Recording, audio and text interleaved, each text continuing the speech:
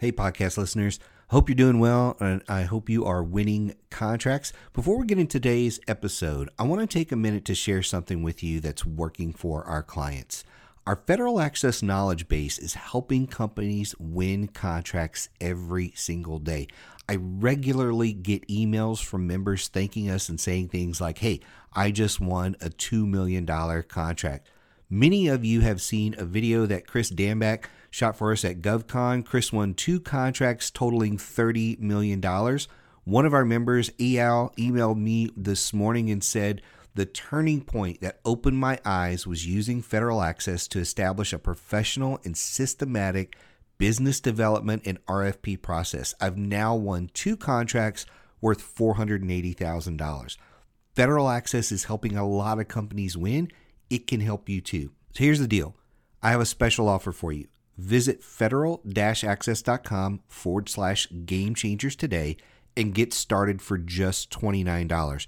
You're going to get access to a digital copy of the government sales manual, over 70 strategy videos, more than 30 webinars, 300 documents and templates, and one of my favorite pieces is SME support. So when you run into any issue, any challenge at all, you can email me directly for help. So go check out the special offer today at federal-access.com/game changers. The link is in the description below the podcast. So go check that out today, federal-access.com/game changers, so you can get started for just $29 today. Now let's hop into this episode. The big question is this: if government contracting is supposed to be so easy, why do so many companies fail to win even a single contract while others dominate the market? That's the question, and this podcast will give you the answers. In today's episode, you go one-on-one with best-selling author and master business coach Michael Lejeune to learn exactly how to take your government contracting business to the next level. Today, I want to talk to you about something that I see happen to literally every business that I've ever worked with. And what normally happens is you're going through and you're growing your business, and then you start kind of making some shifts and doing different things, and you start implementing new ideas into your business. And by the way, this goes really good. This podcast goes really good with the podcast I did previous to this one, episode 122, where I did talk about implementing new ideas. And before I go any further, I'll say this. It is good to implement new ideas. It's really, really good to do that. Innovation in your business is usually what keeps you in front of other companies. It keeps you on your toes. It keeps you moving forward. There's so much good about implementing new ideas. However, so this is the big however. However, we don't want to just throw away the old stuff we were doing. And so this is a trend that I see happening a lot in business. It's happened ever since I've been a coach. I'll see this where I'll be coaching a company, and one of the first things I'll do is say, so tell me what worked in the beginning. So when you first started your company, what worked? And they'll say, well, this worked and that worked and this worked and this was really good and that was really good. And, we did this and that. And they have all these ideas. And so I'll go through the list and I'll say, so out of those things, which ones are you still doing today? And like, yeah, we're not doing that. We're not doing that. Or we don't do as much of that as we probably should. And the question that I usually ask is really, really simple. Why'd you stop? And the answer is often usually, well, we got bored, or we didn't have time anymore. We started implementing new things. And here's the deal. You get bored of the stuff you do way faster than your clients, your prospects do. You get bored way faster than anybody else does. And so you get bored of it and you're like, oh, maybe we need a new message. We need a new marketing piece. We need a new this or that or something. And the old one was working.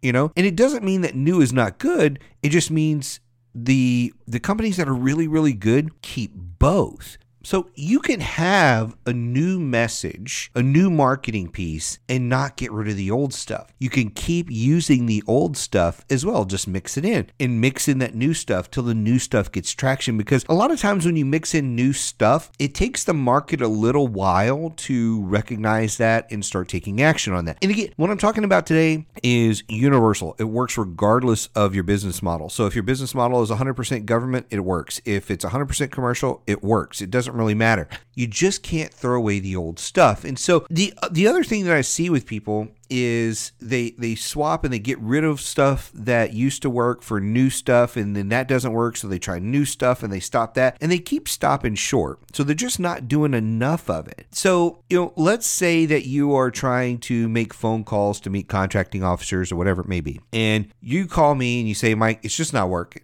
This just doesn't work. This strategy doesn't work. I know it's a numbers game. The strategy doesn't work. My first question is going to be, well, tell me what you're doing when you're on the phone, how you're going through it. And I'll listen, and I'll probably have some tweaks to it. Say, okay, well, we probably need to modify the pitch that you're making and all that. My second question is probably the more important one. So how many phone calls do you typically make to that person? Well, 1 or 2. Oh, okay. You've made 1 or 2 phone calls. Well, that's clearly why it's not working.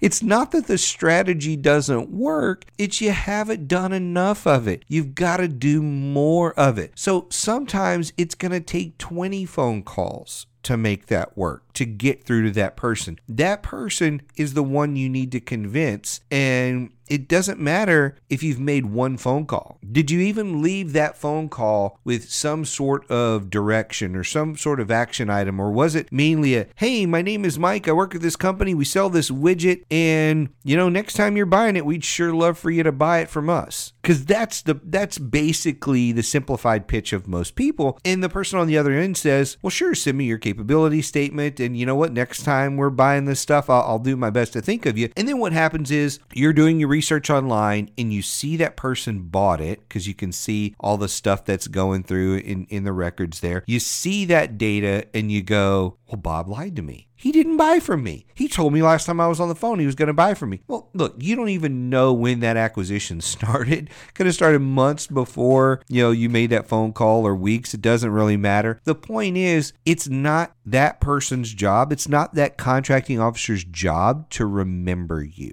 It's your job to make sure they remember you. You've got to keep putting yourself in front of them. So it may take 5 calls, it may take 20 calls, but it's probably going to take more than 1. And that's my point here. 1 is to keep doing things that work, and 2, it's to do more of them. So let me give you an example. So several years ago, so this was back in 2007, I'm recording this in 2020. So back in 2007, I was transitioning my business from one location to the other. And I don't know if you've ever done this, but back in those days, we saw a lot of clients face to face. And so when you transition locations, like I was moving across a river, and I think it was actually 2 rivers, and it was weird the way that city worked. I was still willing to go see the clients, but for whatever reason, a lot of them were like, oh, you're moving across the river. They didn't say the words, you're dead to me now, but they're like, so I guess we're going to stop working together. I'm like, no, I'll still keep coming over. But it just, one by one, they all started to fall off. And, it's, again, just a weird phenomenon back in those days of how that worked. People just didn't want to do Skype or the phone or any of that other kind of stuff. And so one of the things that I went back to is I said, look, networking is working really good for me. It's growing my business very, very steadily. But I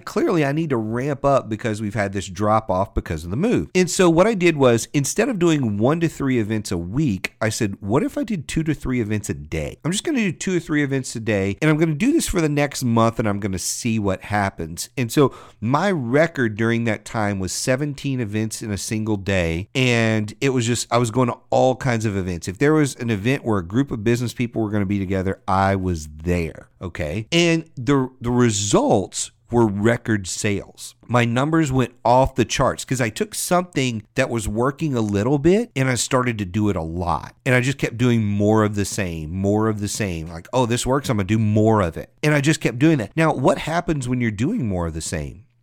You get better at it. That's one of the great benefits about it. Not only does it keep working and you start to increase your numbers, you get better at it, and so you start tweaking it. One of the biggest things when you're networking is just getting comfortable talking to people. You're in a room of people, not a lot of people know you, and you start getting better. For me, I was often in rooms of people where I knew no one. Like literally no one. But after a month of doing that, guess what happens as well? You start kind of crossing over and you're like, oh yeah, I just met you at this event. And I just met met you at that event. Wow, man, you're everywhere. You really do. You're really a mover and shaker. So I got better on a lot of levels. I got more recognized, and, it moved the needle for me really, really fast. So here's the question for me this week in this podcast. What is working in your business right now? Or maybe what's always worked? What's working in your business? Is it making phone calls? Is it sending emails? Is it making connections on LinkedIn? Is it reviewing opportunities? Whatever is working, I want you to do more of it. And I want you to try this. Just give me a month. Give me 1 month of just doing more of this. So if you're making 2 to 3 phone calls a week, can you give me 2 to 3 a day just for a month? If you're sending emails to prospects and you're doing 2 or 3 a week, can you give me 2 or 3 a day? If you're doing connections on LinkedIn and you're doing, say, 10 or 15 connections a day, can you give me 20 connections a day? If you're reviewing opportunities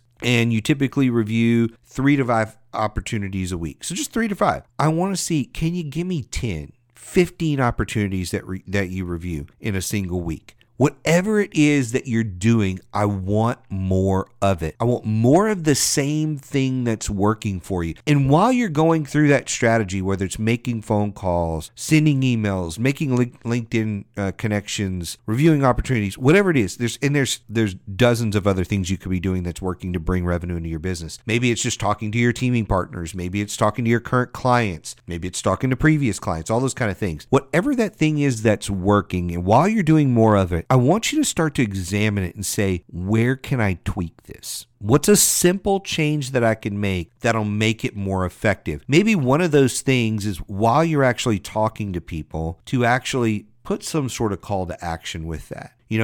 Hey, instead of just saying, hey, this is Mike, I provide this sort of widget, would you think of me next time? Maybe the simple tweak on the end is, what do you have coming out in the next couple of weeks, month or so, 6 months? What do you have coming out that I should be aware of? Maybe it's just asking a simple question like that you've been afraid to ask, or that you've been forgetting to ask because you've been too focused on just the mechanics of, I need to make a phone call, and the act of making the phone calls is what's going to bring in revenue. Now I want you to not only ramp up the volume of what you're doing, I want you to look for little bitty tweaks in the things that are working that'll just make it more effective. And just give me a month of that. Give me a month of that, and let's see where you are. And please, I'd love to hear your feedback on that. So as you're going through this, whether it's week 1, 2, 3, 4, whatever it is, and you're getting results with that, email us, reach out to me, tell me your story, tell me what's working as you're doing that. Not only that, tell me what's not working. Hey, I'm trying this and it's not working, and here's why. And I'm going to close up with this. I know while I'm saying this, some of you are going to say, well, Mike, I barely have time to make 3 calls a week. How am I going to make 10? Or 3 a day, or whatever the number might be. I barely have time to review 3 opportunities. How am I going to do 10 or 15? Look, you have to set your priorities and you have to focus on the right things, but baby steps are just as important as anything else. So if you're making, let's say you're reviewing 3 opportunities a week and you don't have time for 10, can you give me 4? Can you give me 5? Maybe you can't double it, but you can add 1 or 2. The same thing with phone calls. Maybe you don't have time to make 3 phone calls a day. Can you give me 1? Can you just do that and increase your numbers by making those baby steps? Because that's going to eliminate the excuse of time. Because I guarantee you, if you watch your time right, you can actually make this work. And again, it's for a month. Currently, when I'm recording this, we're going into the holiday season here. I know you're going to have more time on your hands to get this done. It's one of the strategic reasons why I planted this episode this week in the year. But if you're listening to this and it's a different week in the year, still do it. Still jump on this and focus on just making baby steps, doing more of the same that works, the same things that work. Let's just do more of them. This is not complicated. It's not a complicated strategy. We look at what works and we do more of it. That's it. We do more of it. And more means just one more. Just one more is more. It doesn't have to be double. You could be an overachiever and do double. You can do triple, that sort of thing. But just give me one more phone call, one more email, one more LinkedIn request, one more opportunity, one more conversation with a teaming partner, one more conversation with a past client, one more conversation with a current client.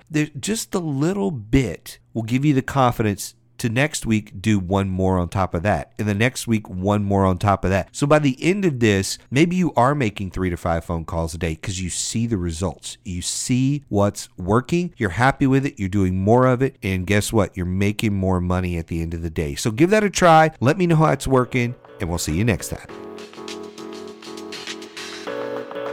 Thanks for listening to Game Changers for Government Contractors. For a full list of episodes and other resources, be sure and check us out on the web at www.rsmfederal.com/gamechangers.